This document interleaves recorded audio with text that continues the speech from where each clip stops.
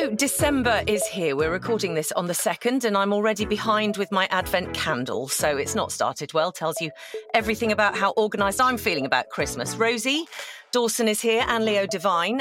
I bet you're more on it than I am. Are you, Rosie? Yeah, you'd be surprised. Okay. Absolutely not. Leo, you on it? I'm very on it, yeah. Completely on it. Oh, dear. It's a great way to start the day. I'm Hannah Scott-Joint. This is the Religion Media Centre podcast. So let's think about some stories you've picked up this week. Leo, what have you noticed? Yeah, well, looking at the Religion Media Centre email, where great stories come every single day, I noticed that Pope Francis, the Archbishop of Canterbury, Justin Welby, and also the moderator of the General Assembly of the Church of Scotland, Dr. Ian Greenshields, are doing a joint visit to South Sudan in the new year, which is a really good example of Christian unity and ecumenism. But also just took my mind back, Rosie, to when we spoke to Bishop Zechariah from South Sudan. His diocese is 90% underwater, if you remember that story. You know, and how often do we report Africa, really, in terms of the mainstream media? You know, 90% underwater, because in no small part to climate change. So hopefully the visit will cast some light, some media light onto that. Absolutely. I've been fascinated by this week by interviews with the musician Nick Cave. It was on Newsnight. The Church Times have got an interview. All sorts of people have got interviews with him. It's off the back of the publication of his memoir, Faith, Hope and Carnage, which is a Sunday Times bestseller. I don't know, have you come across it? Have you seen any of these interviews? I think I read one of the interviews, yeah. Oh, just fascinating. This book collates 40 hours of conversation with his friend, the journalist Sean O'Hagan. Really extraordinary discussions they had over lockdown about grief, about faith, forgiveness, creative practice. At the centre, of course, he and his wife's terrible grief from losing their 15-year-old son, Arthur, who died in 2015. So interesting. There's been a Christian theme running through some of his lyrics over many years. And obviously it's a winding road, but through the grief, he's been brought back into the church and become a regular part of the congregation at just a regular Church of England church. So it's been really fascinating to read the interviews, and the book is on my Christmas list. So hoping that somebody else is organised enough to have bought it for me, but we shall see. Rosie, how about you this week? Well, I was itching to mention this story last week, but there wasn't time. But actually, it might be more appropriate this week because in Northern Ireland, a local council decided to put up a plaque to commemorate 8 women and a man who was convicted of witchcraft in 1711. And the original wording was going to say, the town now recognises your innocence. And this prompted a spat between an Ulster Unionist councillor and an Alliance Party councillor. The Ulster Unionist politician said, well, it's not really in our power to overturn a verdict. And the Alliance councillor said, how can you be accused of being a witch if there's no such thing as a witch? Which led me to ask whether witches showed up in the census this week. And they did. There are 13,000 Wiccans in the country, and in Mansfield, it's the 14th most popular religion. Oh, that is interesting. Hadn't spotted the Mansfield thing. Well, of course, the big news this week was always going to be the 2021 census. Much anticipated, much predicted. The results were finally published this week. The headlines of which seem to be that fewer than half the population of England and Wales would describe themselves as Christian, a decline from 71% in 2001 down to 46% in 2021. Also, that 10.8% of people in England and Wales belong to other faith groups, up from 8.4% in 2011. But perhaps most significantly, the rise of the non-religious to 37%. That's 22.2 million people ticking the none box. That's the N-O-N-E, none box. So with us to talk around this a bit are sociologist Lois Lee, who led the research programme Understanding Unbelief at the University of Kent, and Chinny MacDonald, director of Theos, the think tank exploring the place of religion and faith in society. Now, this is clearly going to be way more nuanced than the bald figures suggest. But Lois, this does seem to be a significant shift away from Christianity, doesn't it? Is that how you see it? There's definitely a big change. I mean, it's funny with census figures, they tell us something we were totally expecting, which is this very long-term trend in which we see a decline of Christianity in particular and a growth of people identifying as no religion. But it crystallizes something, doesn't it? It's really striking seeing those figures, seeing those kind of raw numbers, the many millions of people that have shifted in their identity. And you can see in the conversations going on around it that there's a lot we're squaring up to as a result of that. A really interesting moment, I think. Chinny, how do you see it, this particularly this decline in the numbers identifying as Christian? Well, interestingly, people like my mum kind of called me and said, what's happened on our watch? The UK is no longer a Christian country. Now, as Lois said, no one is surprised by any of these figures because can you imagine if 46% of the population turned up at church on Sunday? I mean, we would be shocked. We would think that there was kind of some massive revival. And the numbers of people actually at churches, which is the best indicator of having a practicing Christian faith, is in the kind of very low millions rather than the tens of millions. But I think what is striking is that it has potentially decreased more rapidly than we thought it might. I think there was previously it had been predicted that it would be kind of less than half the population by around 2030. So it's happened a bit quicker. But I do think that it's more reflective, even though it is a massive overrepresentation of the numbers of Christians there are in the UK today. Tease out with both of you the issue of the nons, because Chinny, Theos think tank have done some interesting research looking at these nons, and you've identified 3 types of them. The spiritual non. You tell me the others. The spiritual nuns, the campaigning nuns, and the tolerant nuns. So the spiritual nuns make up the vast majority of nuns, actually. Nuns.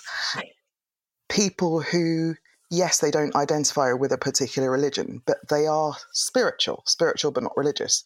They are very likely to believe in God or a higher power. They sometimes practice religious-ish types of ritual. And then there are the campaigning nuns. So they are the kind of small percentage of kind of campaigning, militant non-believers, people who are not very happy about religion, often the militant atheists. And then there are the tolerant ones who don't believe in God, who aren't religious, but they have no big issue with religious belief. So those are the kind of 3 categories. And Lois, you led the Understanding Unbelief project, and what this research seems to be showing is that the nons are not unbelievers. I'm just wondering what your take on that is, and indeed on the name of your project. I mean, is that in the end what you have come to understand, unbelief, or are you understanding something much, much wider than those who do not believe? Yeah, well, I definitely agree with Chinny that understanding. Well, the focus on unbelief is, I mean, we used it with scare quotes. We knew it was going to be a problematic term. Why have we got this language that's about what people are not when we know they are many, many things? So I agree with that. I think that we do need to take seriously the number of atheists, people who don't believe in God in this country. We know that in 2018, in the British Social Attitude Survey, it does its once in a decade research on religion as well. And in those figures, the number of atheists outnumbered the number of theists for the first time in this country. And so the figures we're seeing today echo broader changes in belief as well. So I think I'm wary of going in the direction of saying these non-religious people are actually sort of a bit religious and there's nothing new that's happened here.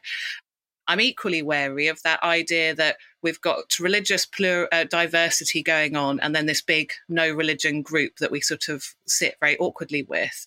And I think the kind of research that Chinny's talking about, the kind of work I'm doing, suggests we really need to move from an idea of religious diversity to worldview diversity. And you don't get that in the language of the census, absolutely. And that's a real issue. We need to develop a better language for understanding those positions, and the research that Theos has been doing is a really welcome contribution to that. I wonder about some of that language of tolerance and campaigning when we're talking about worldviews. I think some of the work we've been doing has been trying to start, as a starting point, looking at the beliefs people have and just trying to be very descriptive about that. Because one thing we know about people is we're all tolerant and intolerant to different degrees and so on. And then we're going to find that within every orientation. So I kind of want to strip back down first and look at the beliefs that those groups have, and then say something about how they're positioned in relation to other groups. In a way, I think we're running before we can walk when we use that kind of language. But that's exactly what we need to be doing, getting that fine grain. Yeah. So, Chinny, what would you say to Lois's point there? I totally agree. I think some of us can get quite excited when we look at that kind of non-religion box and we see, 50% of them kind of believe in something. And I think for the church or for Christians, that probably is our warm audience. So the ones that might be up for thinking a bit about our ideas around God. And probably to explain the kind of wider context of the rise of the nuns research, it came out of a massive project on science and religion. So actually what we were looking at when drawing out those kind of three categories were what people believe or what religion they belong to, but how they go about it. So that's what comes out. That's where the kind of tolerance, intolerance comes out. It's particular attitudes and ways of seeing religious belief, which show that some people are actually kind of hate religion, and they're up for talking about how much they hate it all the time, whereas some kind of pretty tolerant. I think one thing that is interesting, I guess, in the census is that it is limited in what it can show us about the world.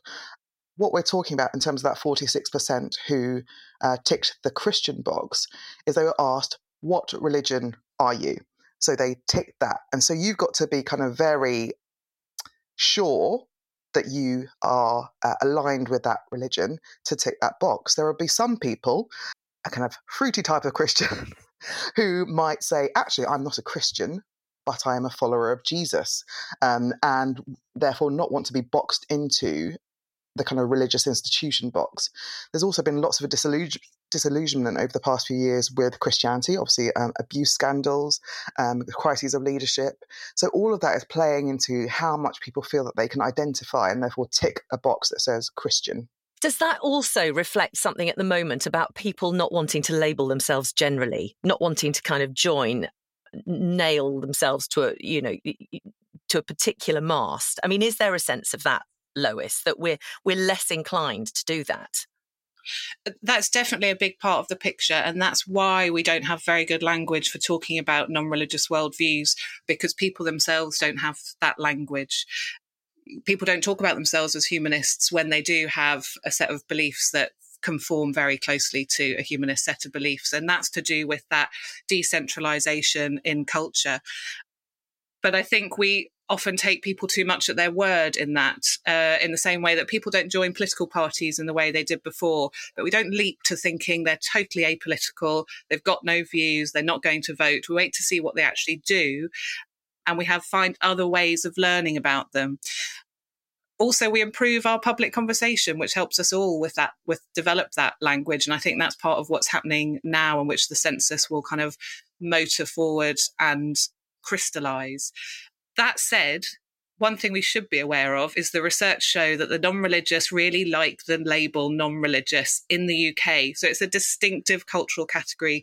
In the US, it's much less popular with non-believers to call themselves non-religious. They like terms like atheist and so on. It's a cultural phenomenon. We're so used to thinking about this as the absence of a position, and that's not what's going on. So in the US, the language of the secular and atheism, they have very different meanings, but being secular is something that's politically really valuable. Everyone wants to position themselves as secular. Being secular is what it means to be American in many ways, and then it has all these different connotations. Different history in the UK, different things are going on.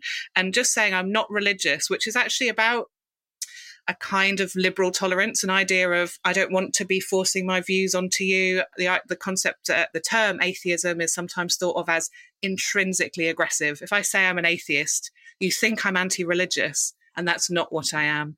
Really different kind of ways of describing each other. So whilst I'm saying we need to be able to identify those worldview beliefs in much more kind of concrete terms, I do think we can be a little bit respectful of the non-religious category, because people use it about themselves and they quite like it. I'm really interested in that, Lois, that sort of shift in this generational thing of labeling yourself. It's the old, when you go into hospital, what do you write down on the form? I was with my university students yesterday, and I asked them what they put on the census, and they all said, all of them apart from one, said, well, I put no religion because I don't have any kind of cultural reference. And that's the kind of the shift, I think, maybe that we've seen. But I'm very interested in what you're saying about this sense of not wanting to label yourself. Yeah, I'm also really privileged to have joined in a project recently with Anna Strahan and Rachel Shillitoe, sociologists who work with children, and their project is working with 8 to 11-year-olds, so a really interesting group. And again, you see that kind of idea that if religion is the centre of how we think about what's going on, that there's been a supply side failure, as it were, that our churches aren't fun enough, they don't bring pets into the church and so on. That's everything that's going on. We seem to be missing the point, because children are developing non-religious identities to which they're quite attached at quite a young age. So that has to be a big part of the picture as well. Leo, you went out and had a chat with some people in the last couple of days, haven't you? Yes, I thought, well, let's talk to some real people. Not that you're not a real person, Ginny or Lois, but I thought, well, let's just hear what people are saying. And looking at that big story that came out that everybody picked up on, this fall off on the figure of Christians in this country, I thought, well, I'll pop down to Truro Methodist Church, so Truro in Cornwall. And I went there because I knew they were running a food bank that day. And I know that they have a low-cost cafe for people who are perhaps homeless or are caught in this trap of the poverty trap of the cost of living crisis. I went in there. All of the volunteers were in their 70s. I asked them were they worried about what was happening? And the main thought is around, will there be volunteers in the future to run these vital services that local authorities should run or can't run in the future if there is no sort of affiliation to a faith group, not just Christians, but a faith group that provide these services? This is what they had to say. Basically, I'm not surprised. I mean, if you look at the numbers attending churches, you look at the churches in decline, churches having to close up and down the country, I think I'd be very surprised if people said that there were still the same number of people who are saying they're Christian. I think increasingly people think more about their answer, and they just don't automatically say, I'm a Christian just because I was baptised in the Church of England or whatever. I'm not at all surprised. I think, whereas in the past probably people automatically put Christian because they maybe went to a church school or they were christened, increasingly people, young people, children, have no links with churches at all. And I think, therefore, the idea of being Christian, no, don't know anything about that. So they would not tick for it. I think it's a generational thing. Not only is it a shame for people who haven't got the security of a belief in Christianity, it's also dire for the activities that go on in church, reaching out to people like the food bank and like the cafe we've got here and so on. We need those people to staff things, and it's fundamentally from the Christian beliefs that they have been established. Yeah, I think the makeup of the country's population has changed and is changing, much wider ethnic variety and so on. So inevitably that will happen. A lot of people, I think, in the past have said, I'm Christian, when not necessarily going to church. And probably at this moment in time, it's not like fashionable to say that you go to church. I'm looking around the church now, and there's the ladies doing the flowers. We've got the food bank happening today. You've got the cafe over there.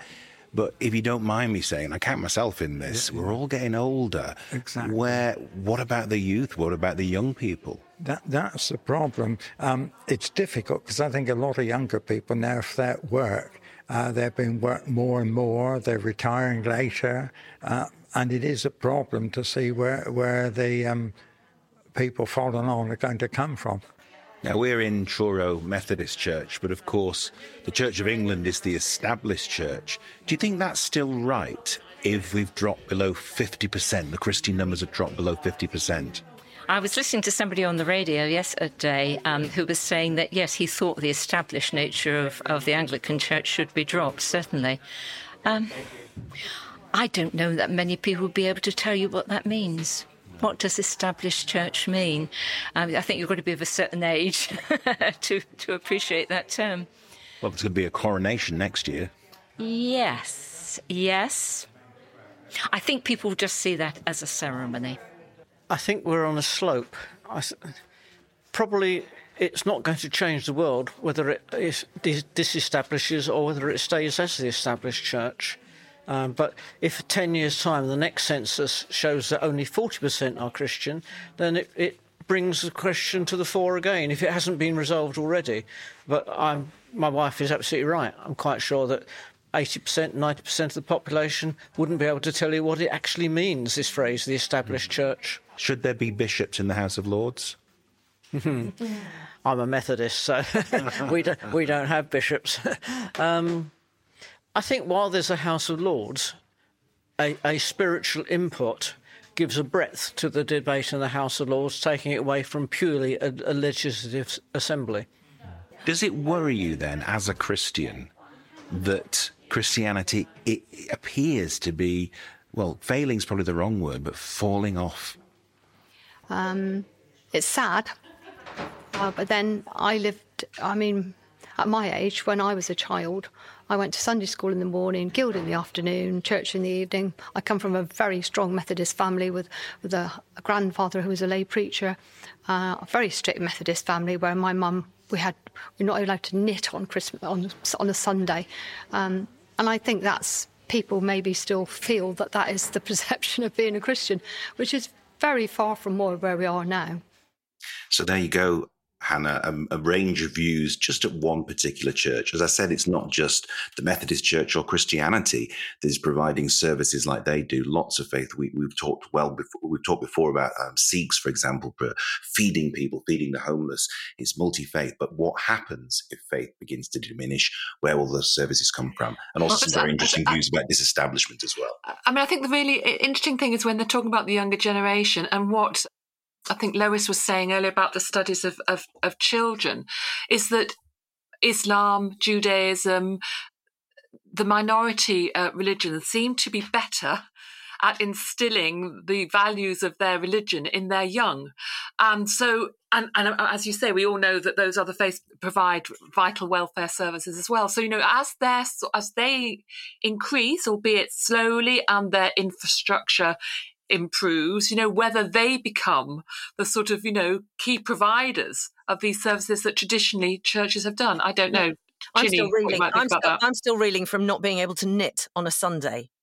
So I know that's not the main takeaway from this, but that, yes.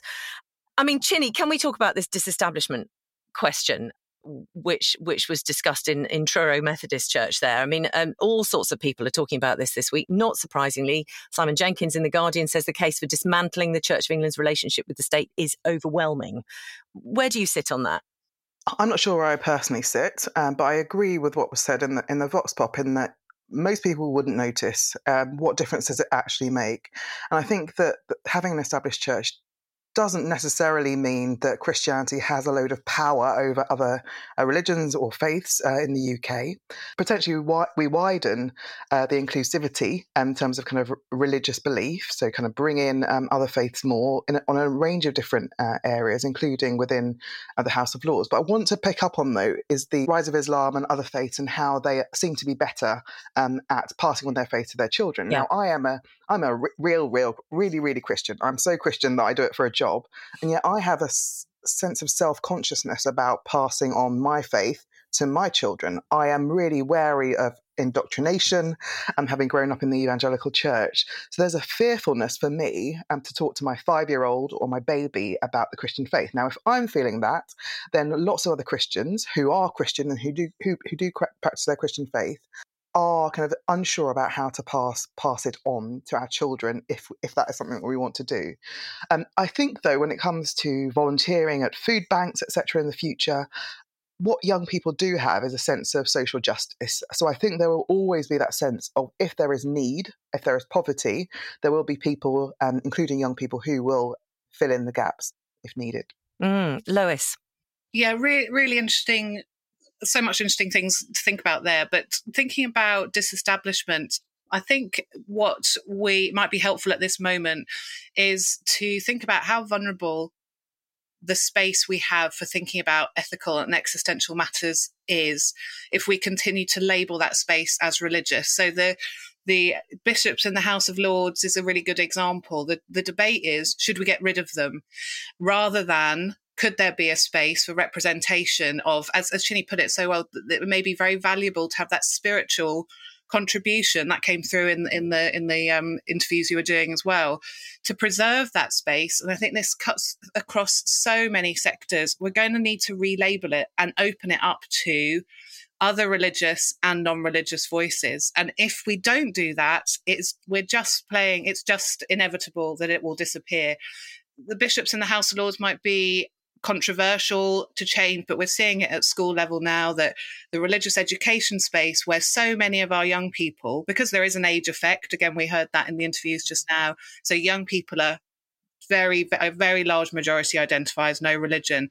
If we think about religious education as being about learning about the religions that other people have, rather than reforming that space, so it's about the worldviews that we all have, and absolutely all of our students have a stake in that space, we'll lose the space when actually that existential and ethical dimension of life is a part of all of our lives, is crucial to the kind of ethnic plurality we're talking about, crucial to so many things. So I feel quite passionately about that we have to change that language so that we can continue having a really vital part of our public and personal lives represented.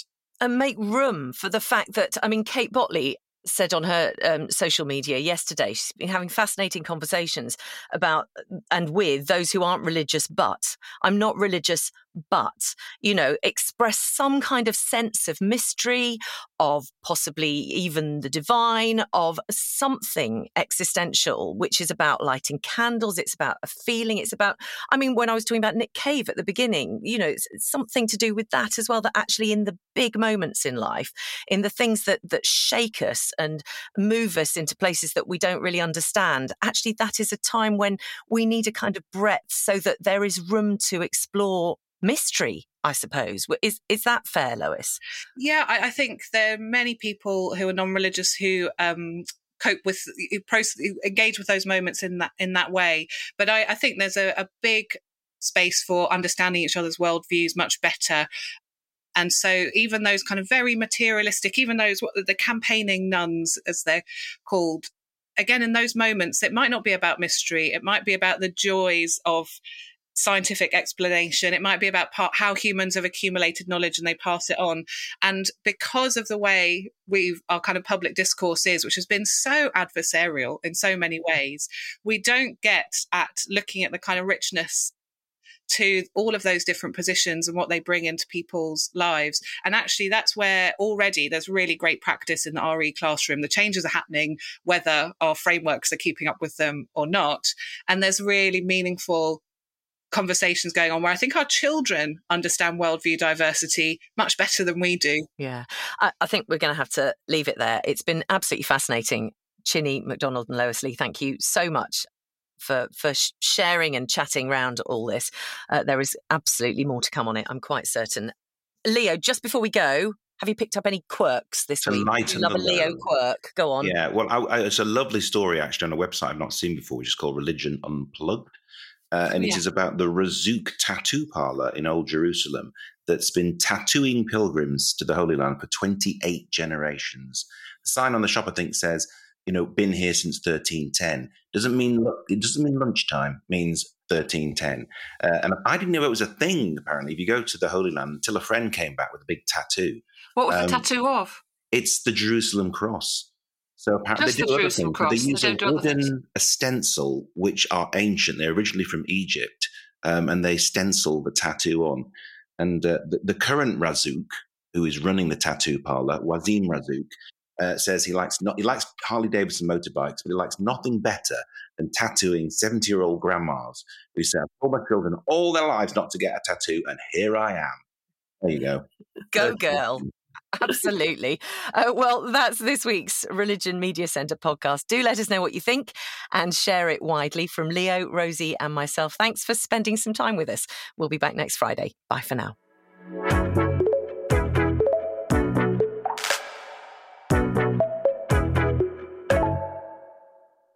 The Religion Media Centre is an impartial and independent organisation providing an expert resource for the media and other interested parties to help the reporting and understanding of religion and beliefs.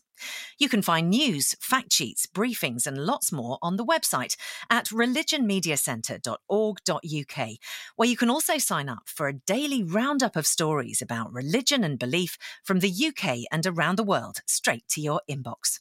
If you'd like to support the podcast and the work we do, contributions are very welcome. Thank you if you do, have or will. It all helps us continue to tell the stories that matter, and it's hugely appreciated.